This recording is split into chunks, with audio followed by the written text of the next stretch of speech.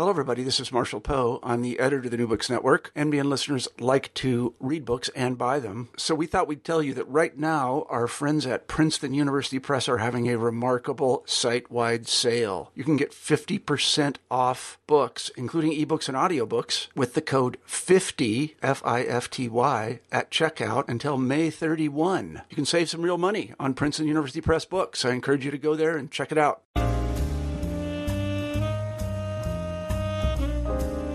Welcome back to another episode of New Books in African American Studies, part of the New Books Network. I'm your host, James West, and joining me today is Ita Michaeli to talk about his new book, The Defender. Ita's book is a 600-page epic which charts the long and compelling history of the Chicago Defender, one of the most influential black periodicals of the 20th century. Drawing on dozens of interviews and extensive archival research, Ita documents the impact of publisher Robert S. Abbott, columnists such as Ida B. Wells and Langston Hughes, and hundreds of other journalists and editors who contributed to the legendary newspaper's development. Ita Michaeli is an award-winning author, publisher, and journalist based in Chicago. During the 1990s, he worked as a copy editor and investigative reporter for the Chicago Defender. He is currently the executive director of We the People Media and is also working on a new book project. So joining me now is Ita Michaeli. How are you doing today, Ita? I'm doing great, James. Okay, good stuff. So we're going to talk about your new book today, The Defender, an incredibly dense, incredibly rich history of the Chicago Defender, over, I think, nearly 640 pages long. It's obviously kind of this work of love. So before we get into that, let's just talk a little bit about yourself so our listeners have a chance to find out a little bit more about you. So if you could say what your background is and how you came to write this book. Sure. So I was raised in Rochester, New York, which is a town in upstate New York, some hours away from New York City, closer to Buffalo on Lake Ontario. And I originally came to Chicago as a student at the University of Chicago. I graduated in 1989 with a degree in English and came to work at the Chicago Defender newspaper shortly thereafter, first as a copy editor and later as an investigative reporter. Your listeners should also know that I'm a white Jewish guy, and of course the Defender is the historic African-American owned newspaper in the city. I have to be honest that I didn't know anything about the Defender or its storied role in the city, or really about race in America, which I honestly thought was an issue which had been largely dealt with in the civil rights era.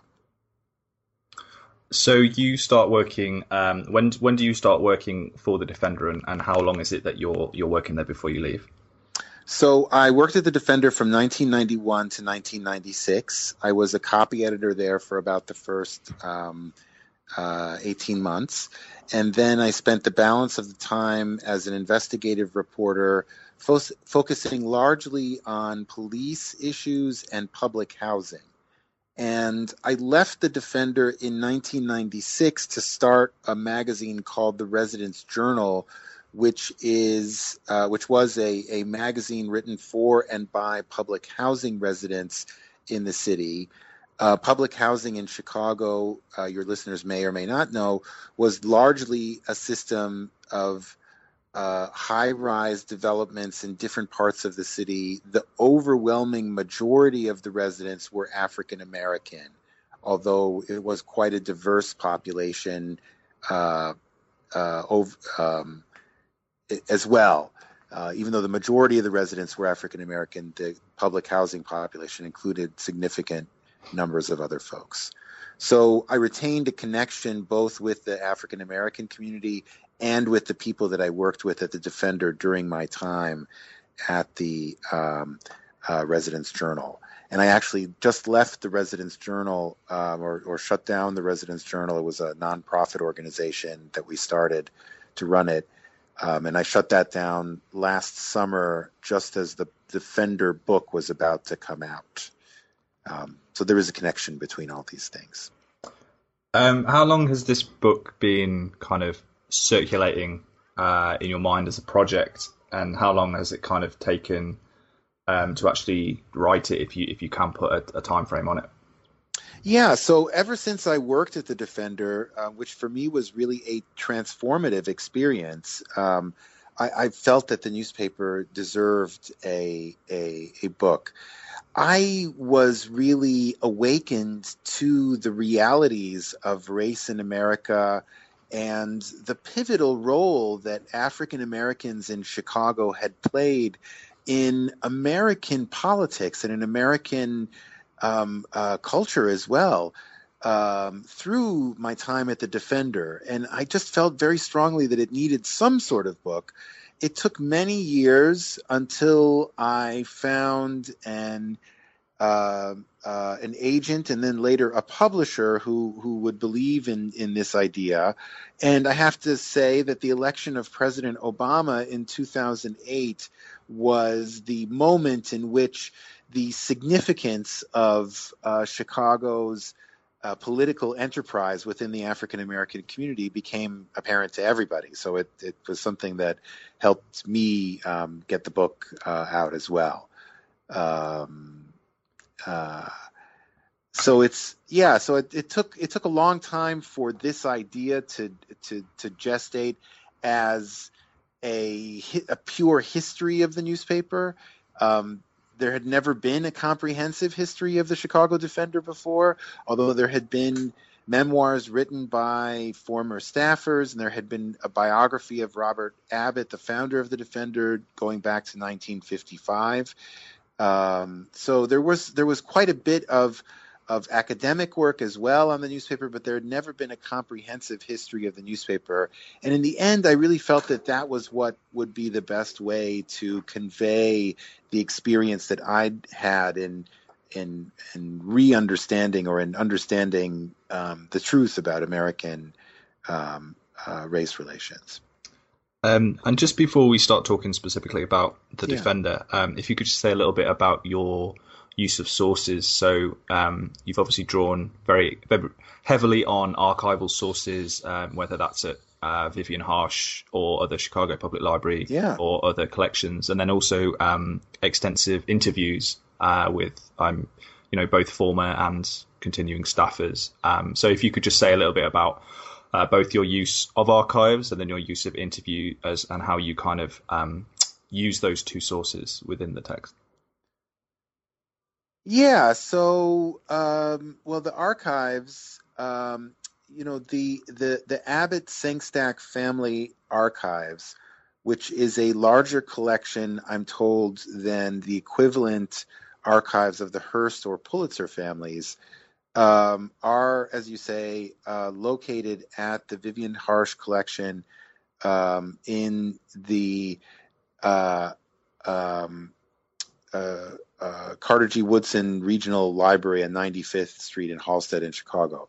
It is a beautiful library, but I have to say it's a resource that's really underappreciated both within the city and in the United States generally. To me, it is an amazing treasure trove, of which the Abbott Sengstack Family Archives are a crown jewel. And they are, I have to say, lovingly cared for by the archivists there, who have really just a bare bones reading room to offer researchers. But it is a place that really transforms into a magical location when you're able to sit there and access the incredible items that they have there. Not just the Abbott Sengstack Family Archives, but many other collections that they have, which are just absolutely incredible. As you say, I also did interview many former Defender staffers from the era that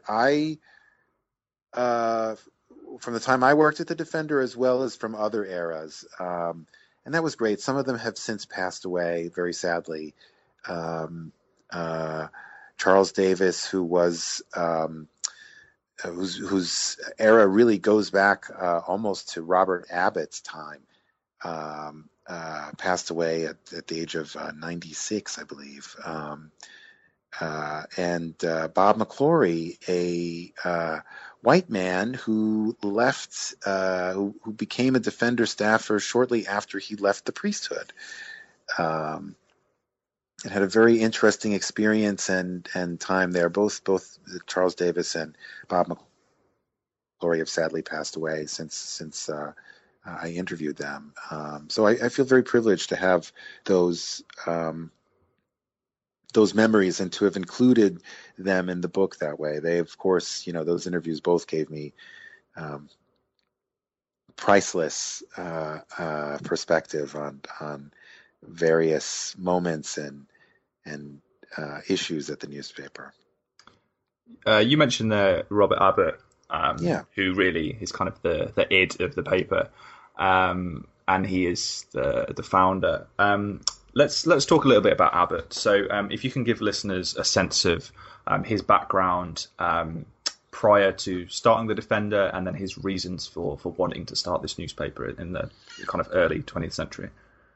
Yeah, well, Robert Abbott is really someone with a remarkable background, someone who, not of great wealth or from a prominent family, but with currents of culture and history running through his veins and his life that really propelled him in quite amazing directions and quite an amazing distance. He was born just after the Civil War on one of the islands off the coast of the Carolinas, which has a culture very, very closely connected to the African culture, one that was not completely severed by the horrors of slavery.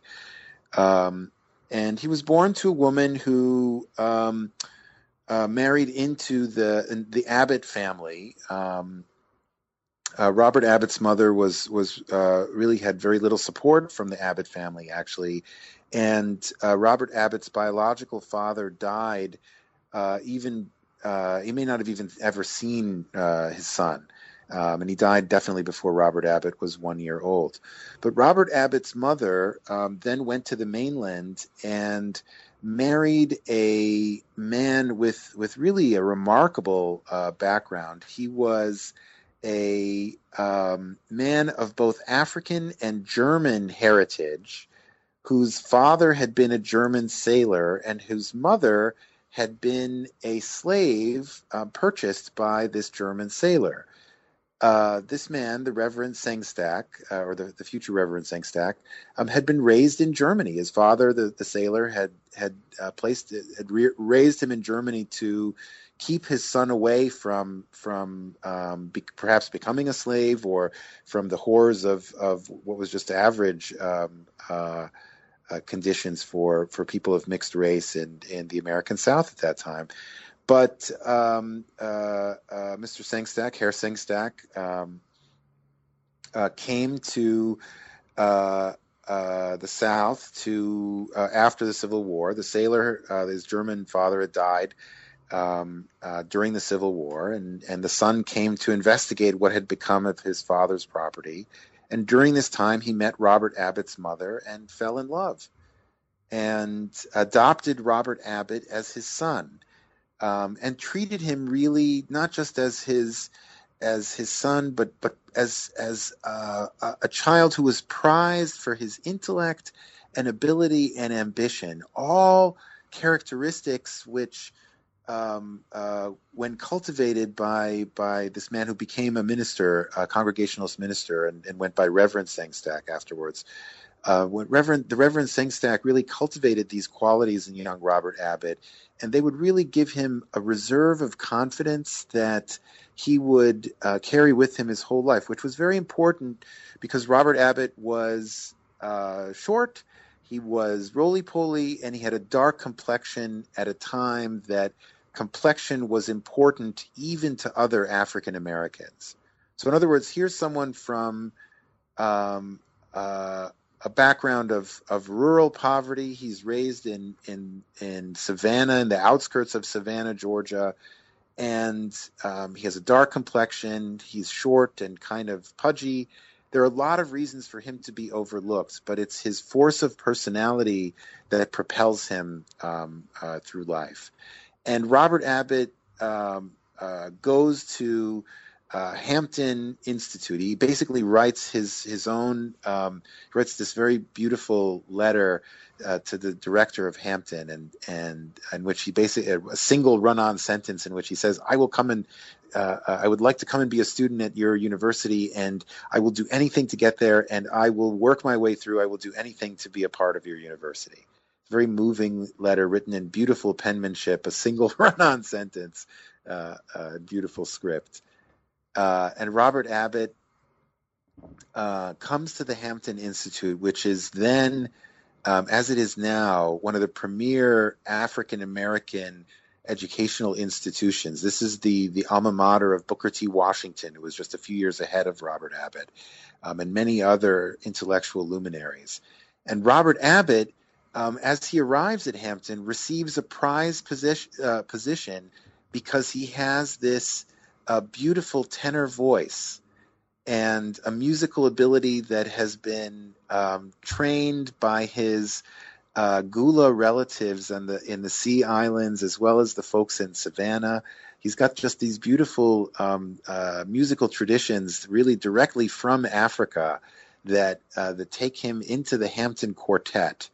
And as a member of the Hampton Quartet, he's able to travel. This is, of course, before the era of recorded music and before the era of amplified music, even.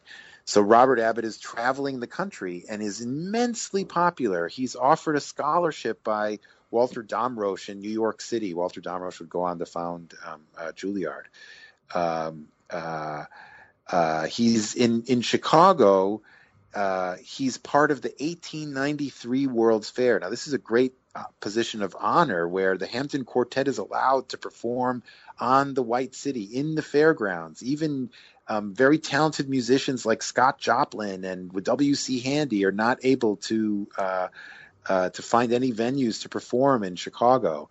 But Abbott has special access to the World's Fair, and he's able to be a part of not just the festivities and not just the great conclave of people from all over the world, but even more significantly, he's part of a gathering of African-American intellectuals, a whole new generation of activists and attorneys and young politicians and poets who are there under the auspices of Frederick Douglass, the great emancipator, friend of the great emancipator Abraham Lincoln, the escaped slave himself, who's 75 years old and still vital, still the spokesperson, the preeminent spokesperson for African Americans.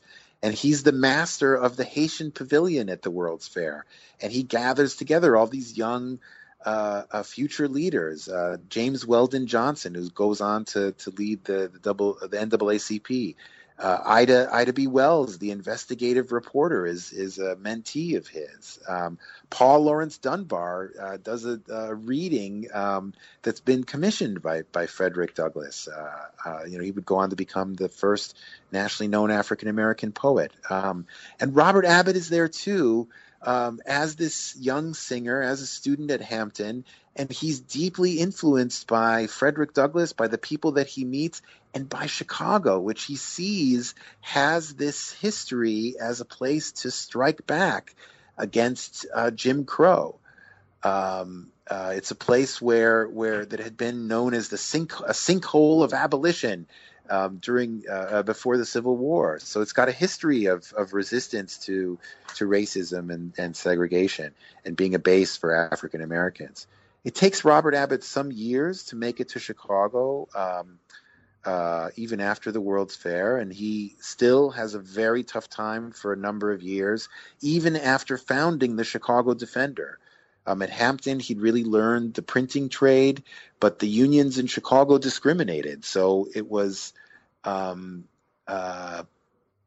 quite difficult for him to make ends meet.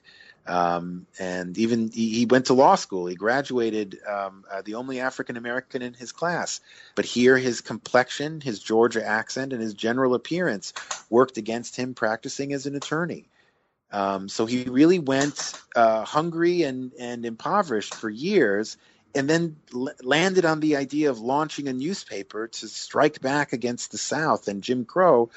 But here, too, faced a lot of resistance because he was trying to use modern newspaper techniques, doing things like use headlines and dividing sections up into news and features and editorial and sports and children's section, women's sections. All of these were new innovations at a time that newspapers were really just pages with columns with headlines that were all the same size and stories arranged for their ability to fit on the page rather than some sort of thematic order.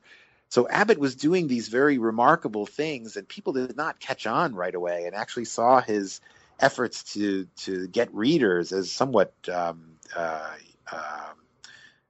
gauche. And it took a number of years before the newspaper really caught on.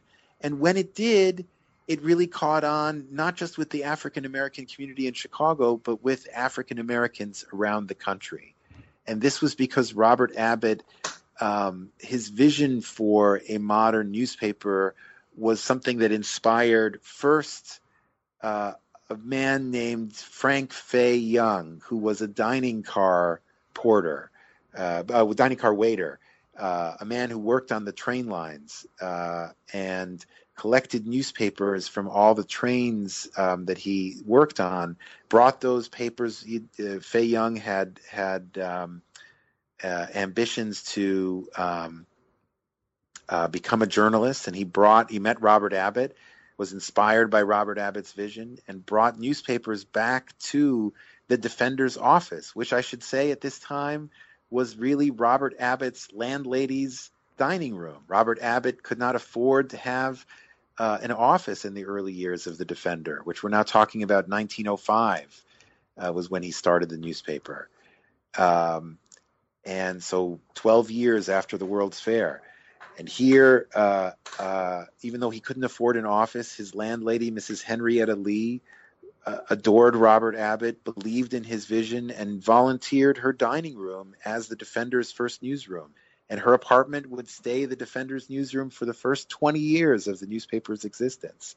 And Frank Fay Young, the dining car waiter, brought newspapers back to this dining room where he and Robert Abbott would cut out articles, which would then become, they would rewrite from an African-American perspective. This was their wire service.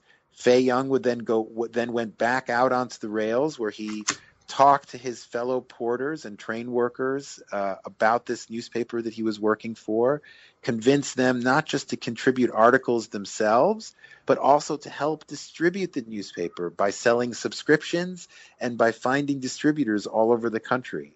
So it was really in this kind of organic grassroots way that the Defender, by, let's say, 1912, had become a national communications vehicle for African Americans. And it was the fearlessness with which Robert Abbott went after lynching and other kinds of racist atrocities in the South that earned Robert Abbott and the Defender this great reputation, which continued to increase the newspaper's circulation and built up the newspaper's credibility until we get to the era of the Great Migration. So let's talk about the Defender's role in the Great Migration. Sure.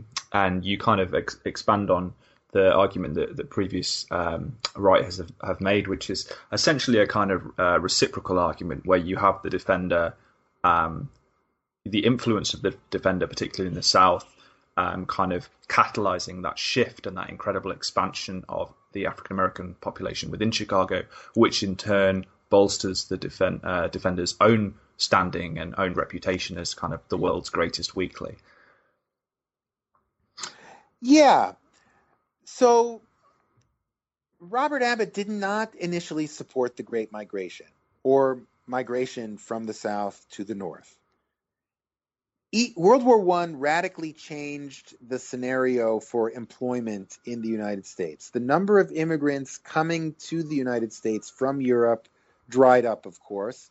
Some immigrants even returned to Austro-Hungary, Russia, France or England, or other countries involved in the conflict from the United States. So there was even a loss of people from the labor pool.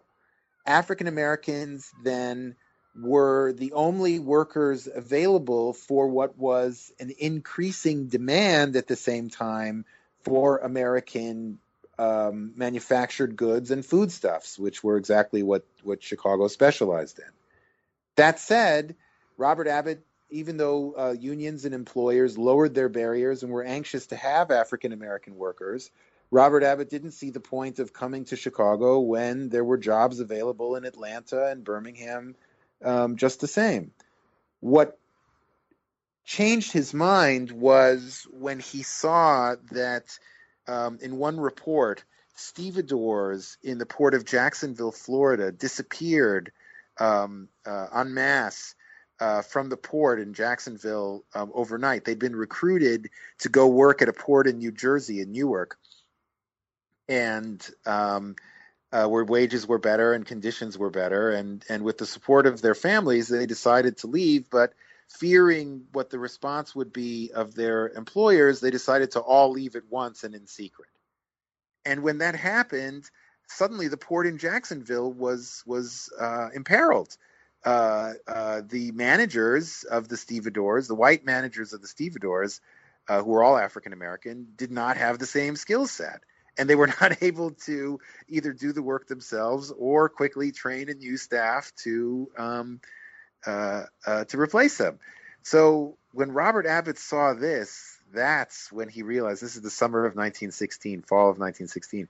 That's when Robert Abbott realized that the migration could hurt the Jim Crow South. When he saw that Southern newspapers, which until that point had really been a propaganda vehicle to maintain segregation, I mean, the Defender was in many ways born as an antidote to that kind of propaganda, in that the Southern white-owned newspapers tended to create implausible excuses for various atrocities, such as lynching. In many cases, Southern newspapers abetted lynching directly, such as printing directions and times for their readers, saying, in other words, there will be a lynching at this location at this time, don't be late. So Robert Abbott, in many ways, was responding to Southern newspapers throughout his efforts at the Defender. And when he saw that these Southern white newspapers, who had just a few years earlier been calling for the expulsion of African Americans, or as I said, been justifying various atrocities against African Americans, now are suddenly demanding that African Americans be treated well, and are starting to be introspective in terms of the way that African Americans have been mistreated in the South. Robert Abbott was number one, he was greatly entertained, but he was also very much anxious to use this situation in which the best workers of the South were departing from and leaving the South in a very bad situation. He was anxious to use this to the advantage of African Americans, essentially as leverage to bargain for better treatment from the South. So that shifted the Defender's line editorially. In terms of the news coverage, the news pages always reported accurately on conditions within Chicago as they did in the South, so that when the Defender reported on, for example, efforts to segregate Chicago's schools were not segregated initially, but the Defender, the Chicago Tribune had made some efforts to support people that wanted the schools in Chicago to be segregated. The Defender took on the Tribune as well as those people that wanted the Chicago schools to be segregated, and printed and so that the challenging of the people who wanted segregation took place on the editorial page, whereas the reporting on these efforts that they were taking place took place on the news pages. And similarly, atrocities that were taking place in the South would be reported on in the news pages, whereas the editorial page would say, this is terrible, and we demand that the federal government and other appropriate agencies take action. So in that sense, when the Defender began to shift its editorial line to say people should come to the North because it will strike back against the Jim Crow system, the readers believed the newspaper and trusted the newspaper because the newspaper wasn't sugarcoating the realities of life in Chicago on the news pages. You see what I'm saying? That there was this very deliberate effort to provide accurate information on the one hand, but say that regardless of how tough it is, there is a distinct advantage in a political sense to the migration to Chicago as well, and that trust that existed with the newspaper was essential to that first wave of the Great Migration. Chicago's population, African American population, doubled during just the last few years of World War I, from around 50,000 to around 100,000. And many more tens of thousands of African Americans came through Chicago as a result of the Defender to create African American communities in other parts of the Midwest, everywhere from Milwaukee to Detroit to Rockford, Illinois. All of these communities, Gary, Indiana, and many, many others have African American communities because of the Defender's role in creating that first wave of the Great Migration to Chicago and the Midwest. And that sense of building community from the Defender came not just editorially, but also through endeavors such as the Bud Billiken Club or the Parade. So if you could say a little bit about what Abbott intended to do with the Bud Billiken Parade and picnic, and how that was kind of either an extension or a kind of supplement to the editorial ambitions of the Defender. Sure. As the migrants came to Chicago, Robert Abbott felt responsible for them as a civic leader, as well as the publisher of the newspaper, which had attracted many of them. So he worked with other African American leaders to begin to create institutions. Now, this is a situation in which other communities, immigrant communities, largely had resources, some of them public resources, that were being deployed. But African Americans were more or less left to their own devices and those institutions which they could create themselves.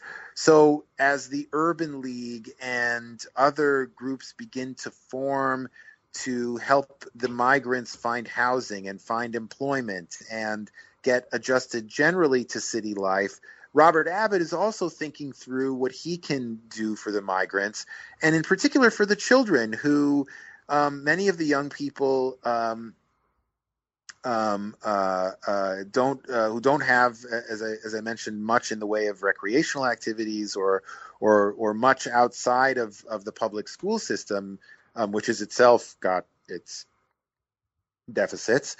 Robert Abbott is thinking how he can create some services and opportunities for them as well. He knows many young people himself because he employs them as newsboys for the Defender, and newsboys and newsgirls too. And he begins to appeal to them, of course, at first through the newspaper, through the Billiken page of the newspaper, which is the Billiken. There's a lot of stories about what the Billiken, how it began. But the Billiken really was a curio that was manufactured in the United States, a kind of good luck charm, like a Cupid doll that originated in the early years of the 20th century, and then kind of faded from, like, I don't know, your listeners might have like, I've heard of a pet rock or what would be more current, like a a chia pet or a there are various kind of curio good luck charms that were very popular at that time. And the Billiken was one of them. It faded kind of from popularity by the 1920s, but there were still many of them around. And one day, Robert Abbott's editor plucked one of these from an editor's desk, thinking of how to create a children's section for the newspaper. And Bud Billiken, a character, was born. And shortly after that, Robert Abbott conceived of various activities that could support the Billiken page in the newspaper, which is becoming very popular. They started doing parades and activities. At first, this was done during the wintertime, which did not end up being a great idea given Chicago's harsh winters. And eventually, they settled on doing an annual Billiken parade in August in Chicago, a back-to-school parade, which became immensely popular and which continues today. And it's a parade that has attracted African-American celebrities and luminaries and, very importantly, political leaders, both white and black, who understand that Chicago's African-American electorate is an essential component of victory when it comes to politics, not just in Illinois, but as Illinois is often the key to a national coalition. So it's been the Billiken Parade has been a venue for politicians to reach out to this crucial electorate now for decades and decades. So by the 1930s, the Defender has established itself as one of, if not the most important or certainly most popular black newspaper in the country.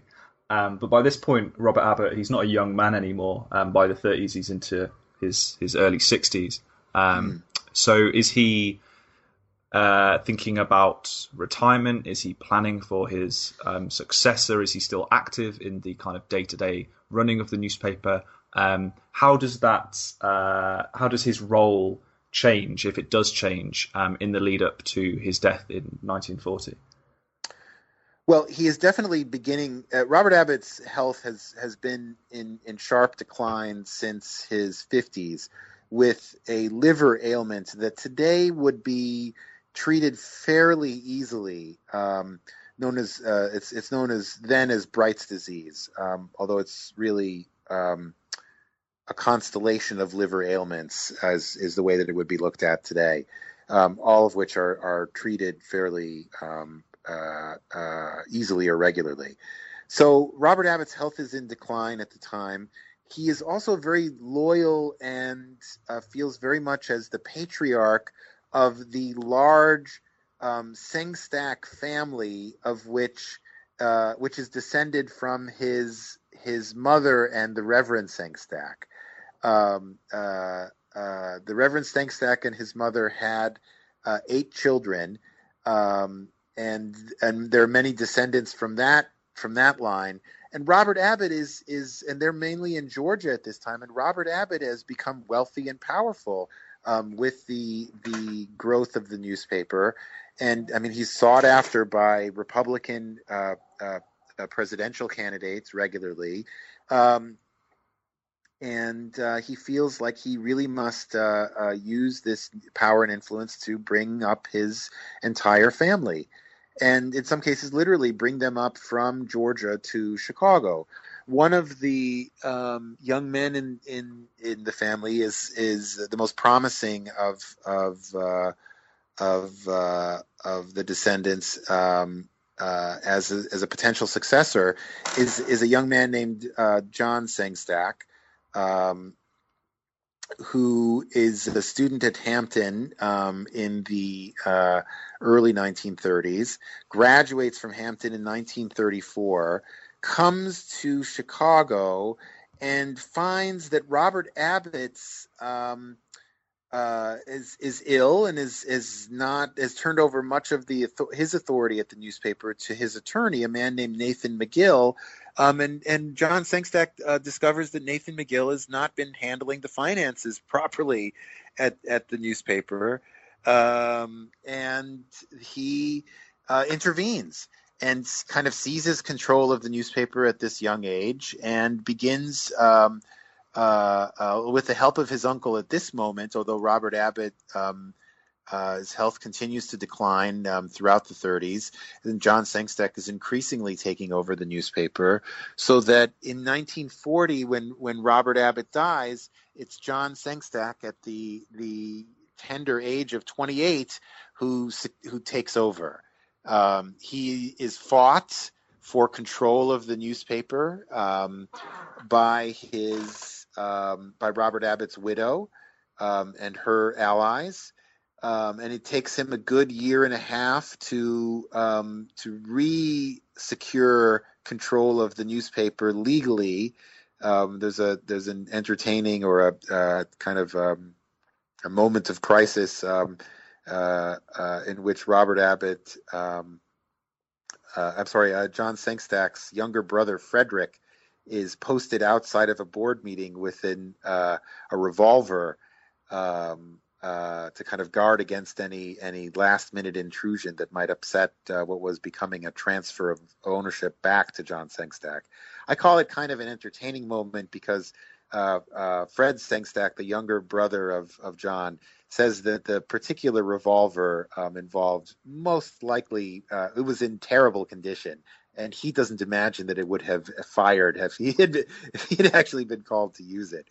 It was really there just for show. But it was an incident in which there was some drama in the transfer of ownership there. So John Sengstack, in his own right, arguably as influential as Robert Abbott had been during the kind of first phase or first couple of phases of the Defenders' growth.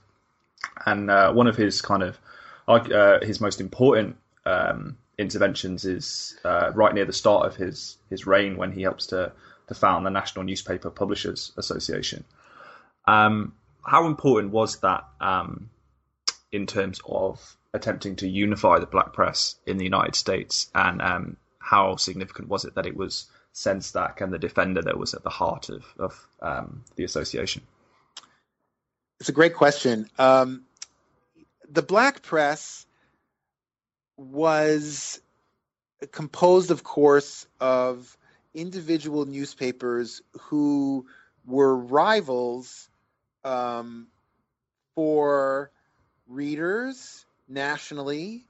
The Defender, for many years, the largest competitor of the Defender, the Pittsburgh Courier, definitely tried to become a national newspaper that had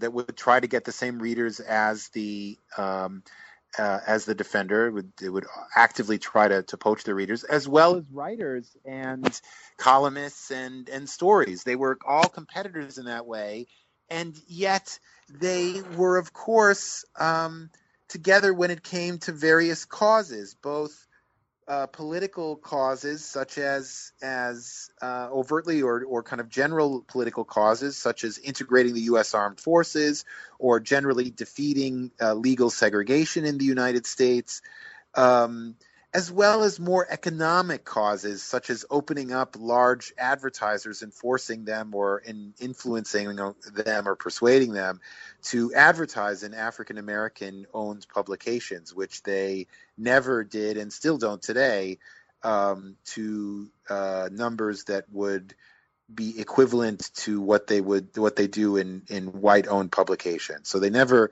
white owned corporations or large publicly owned corporations still do not advertise in African American publications to the extent that they do in white owned publications with similar readerships. But that was something that that all of the members of the black press had in common as a need. So Robert Abbott had dreamed of bringing together the black press along these lines, but had never been able to accomplish it in his lifetime. There's something quite poignant that John Sengstack was able to convene the first meeting of the NNPA on the day that Robert Abbott died. So there really was this sense that his spirit was kind of bringing together all of these publishers who could unite. If with Robert Abbott had still been alive, they certainly would have called him horrible names and abused his reputation. But in death, they were able to come together and reflect on everything that he had done for all of them together. Because again, he was someone who had introduced modern newspaper techniques to the black press, and someone who introduced black readers to the idea that newspapers could be something around which they could rally, something that could be both a part of the mission for civil rights, or the struggle for civil rights, as well as something that would simply offer African Americans a chance to communicate, very much the way that social media, say, functions today. And providing African Americans with recognition for all of the quotidian events and accomplishments which were ignored by the rest of the media, the birthdays and promotions and accomplishments of just a kind of regular nature. So yeah. Sorry, go ahead. That's okay. I was just going to ask, kind of following up from that, and another signature contribution of Sengstac's was his decision to transition the Defender from a weekly publication in the mid-1950s into a daily publication. It's kind of a very bold move.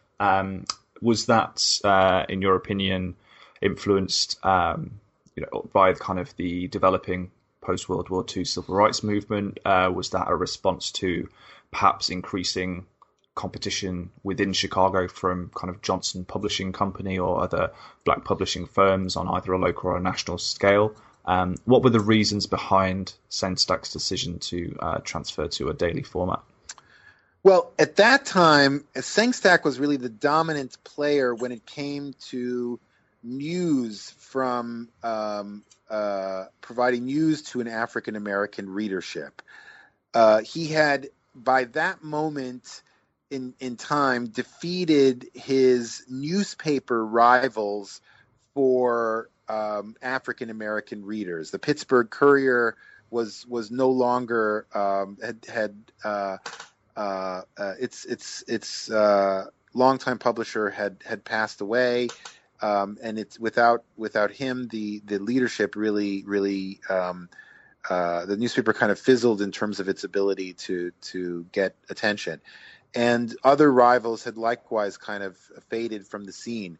But as you point out, the Ebony Jet was an enormous had become an enormously profitable media enterprise by providing African American readers with something new, photographs and lifestyle articles and other kinds of news, that color photographs in particular that were showing readers that there were alternatives.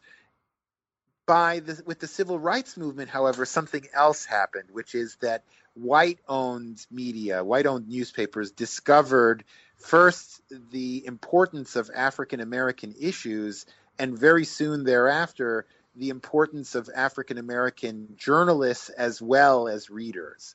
Once they realized that African-American readers could generate numbers both in terms of increasing circulation and in terms of response to advertising, white-owned publications were very happy to try to grab up those African-American readers who were really just a new territory for them.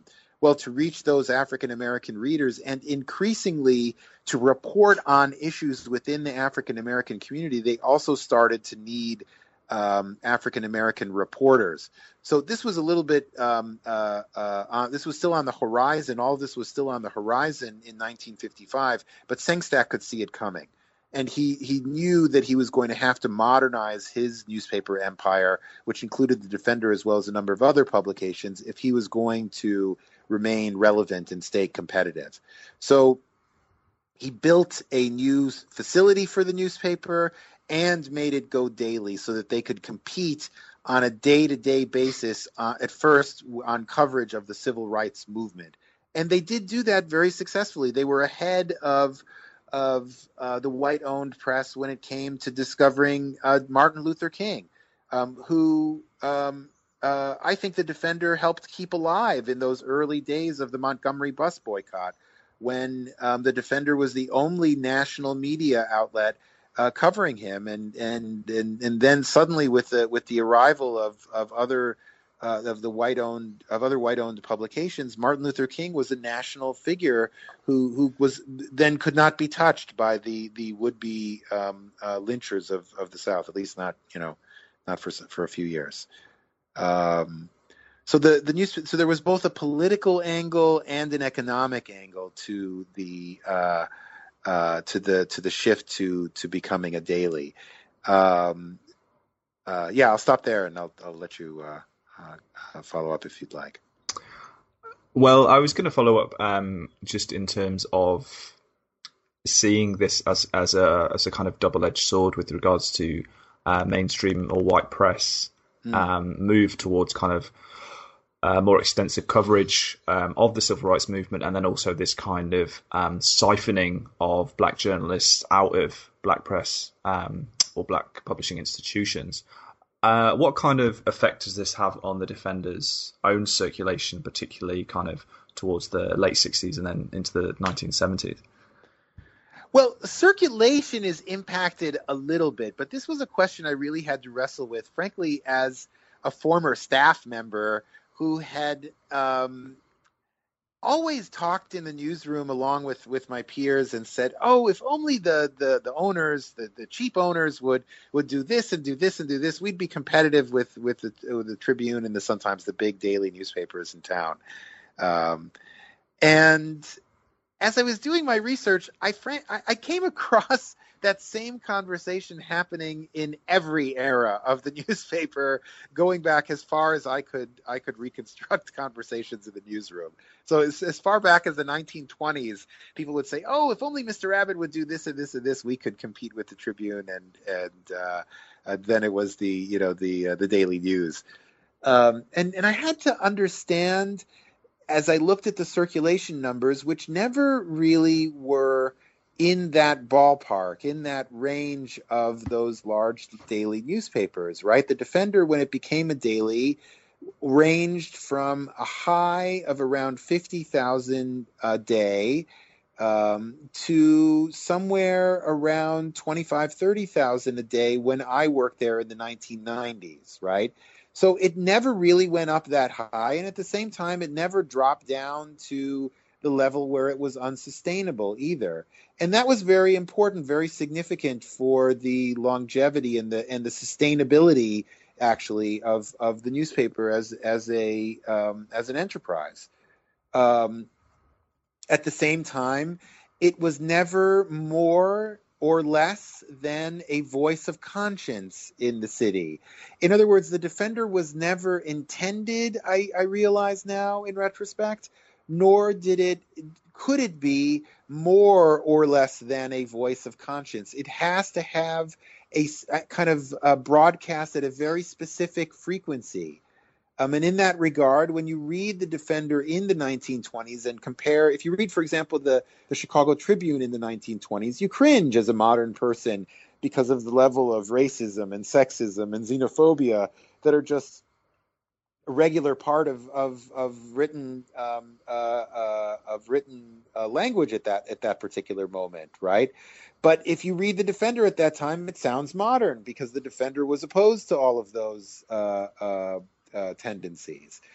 And so in that respect, the newspaper never really wavered that much in terms of its circulation. That said, what your question suggests is absolutely correct, which is that the Defender had to constantly adapt in a reality in which its writers could constantly be attracted by the Sun-Times or the Tribune, or increasingly by television and radio stations, which were trying to get African American journalists. So the Defender, John Sengstack complained at one moment, became a training ground for those publications. And eventually the Defender couldn't even offer young African-American journalists a training ground, as the Tribune and the Sun-Times and television stations became increasingly hungry for African-American talent. They would get folks right out of college and wouldn't wait for them to spend a few years in the black press. So the black press in that respect suffered from having less candidates, but at the same time, you have to remember that there were no journalism schools when Robert Abbott was starting out. He had to home grow his own journalists. He had to take Pullman porters and bellhops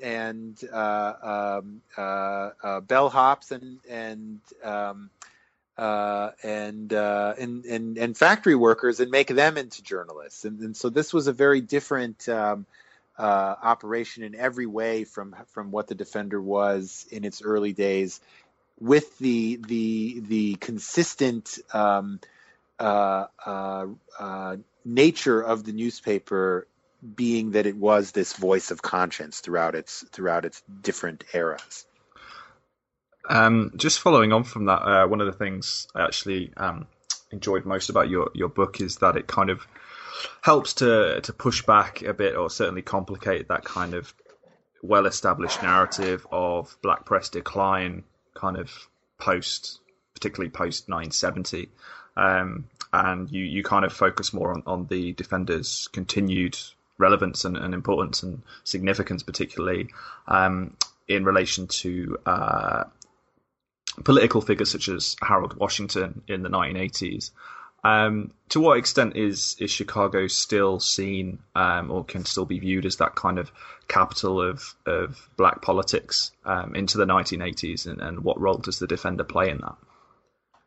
Well, in the 1980s, Chicago plays very much a role as that it had played throughout its history, in the sense that it is still this garrison of resistance that Frederick Douglass had envisioned Chicago to be back even as far as the 1890s. Now, the 1890s were, like the 1980s, an era in which rights were being rolled back. This is the era in which Ronald Reagan, reigning in the White House, Ronald Reagan, of course, had launched his presidential campaign in Philadelphia, Mississippi, the site of the murder of 3 civil rights workers not too many years earlier. The message there was unmistakable. This is going to be, if I can make an inference from today's politics, we are going to make America great again. This was not a message that they were not talking about restoring African American rights to when they were fully enjoyed. They were talking about rolling back Ronald Reagan was talking about rolling back African American rights. Harold Washington was part of that resistance in the Congress. He very much enjoyed being part of the Democratic majority then in the House of Representatives, which was able to be a bulwark against Ronald Reagan. And to a certain extent, what attracted him to coming back to Chicago and becoming mayor was to fight back in a city with the whole city behind him against the so-called Reagan Revolution. There's a moment in which Harold Washington the Department of Housing and Urban Development is trying to take over Chicago's public housing system, and Harold Washington very dramatically came out and said, not HUD, which is the abbreviation for the department, not HUD nor MUD nor anyone else is going to take over my city's housing authority. And it's that kind of resistance to a reactionary white supremacy that is taking place that is very much part of what's going on in Chicago in the 1980s. And the Defender is very much aware of this tradition. The Defender and John Sengstack are there in what had become, Harold Washington's campaign had, of course, become this horribly racist contest in which white people who had been Democrats for generations instantly became Republicans when the nominee was an African American. And that kind of stark racial divide, the Defender called out, even as newspapers like the Tribune became somewhat muddled and a little confused in their analysis of this situation. It was the Defender that was, again, this voice of conscience that called out what was happening.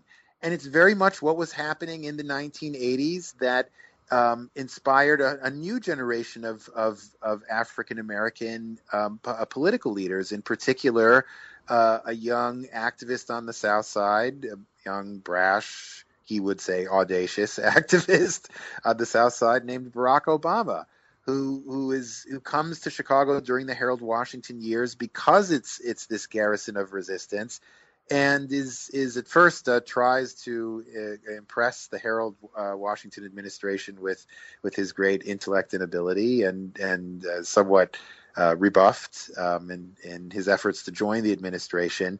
But eventually, after he goes to law school, which he's inspired to do to beef up his credentials, when he comes back to Chicago, it's to put political roots down in a place where he recognizes the infrastructure for African American political achievement is in place.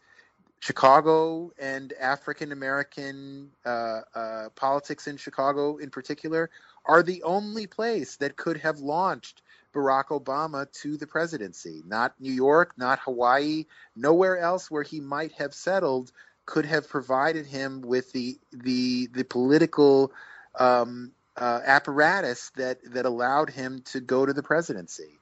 The Billiken Parade provides him with an early stamp of legitimacy. Well, even earlier than that, Barack Obama's first political parade, as Billiken Parade, as a state senator, provided him with a full appreciation of how large, savvy, and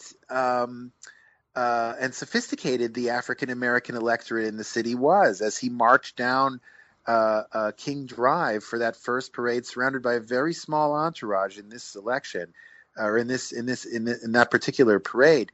Barack Obama then, for the first time, understood just how this parade and this institution as a parade would help him. And it was that first parade was the last one in which he marched without an immense entourage. And he, a few years later, worked very hard to get himself named Grand Marshal of the Billiken Parade, again, to secure that legitimacy, that stamp of approval from this all-important African-American constituency. I would argue that even this year, in this election, it was the African-American electorate on the south side of Chicago that rebuffed Bernie Sanders' campaign and gave Hillary Clinton that stamp of approval that is putting her on the path to get the Democratic nomination and put her on in shape to compete for the presidency. We're running short of time, unfortunately, yeah. But that seems like a good place to draw it to a close. Just before you go, Ita, if you'd like to tell any of our listeners projects that you might be working on of interest at the moment, or if you have an online presence, if they can follow your work elsewhere. The easiest way to get me online is through either Twitter or Facebook. As long as you are an actual person, I will friend you on Facebook. It's just my name in normal spelling on both Twitter and Facebook, and I'm again can be reachable at either of those social media sites. Next project, I'll be working on another book that will look at race and history as they intersect internationally. I won't go into too much detail now, just because the project hasn't sold, so there's no guarantee that it will actually happen until then. That's great. Thanks so much for joining me today, Ita. Ita Michaeli's book, The Defender, How the Legendary Black Newspaper Changed America, is available at all good bookshops now. Thanks again. Thank you so much. You've been listening to New Books in African American Studies, part of the New Books Network. Support for the network is generously provided by Amherst College Press.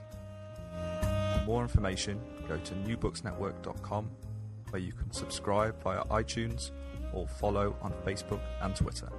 Goodbye.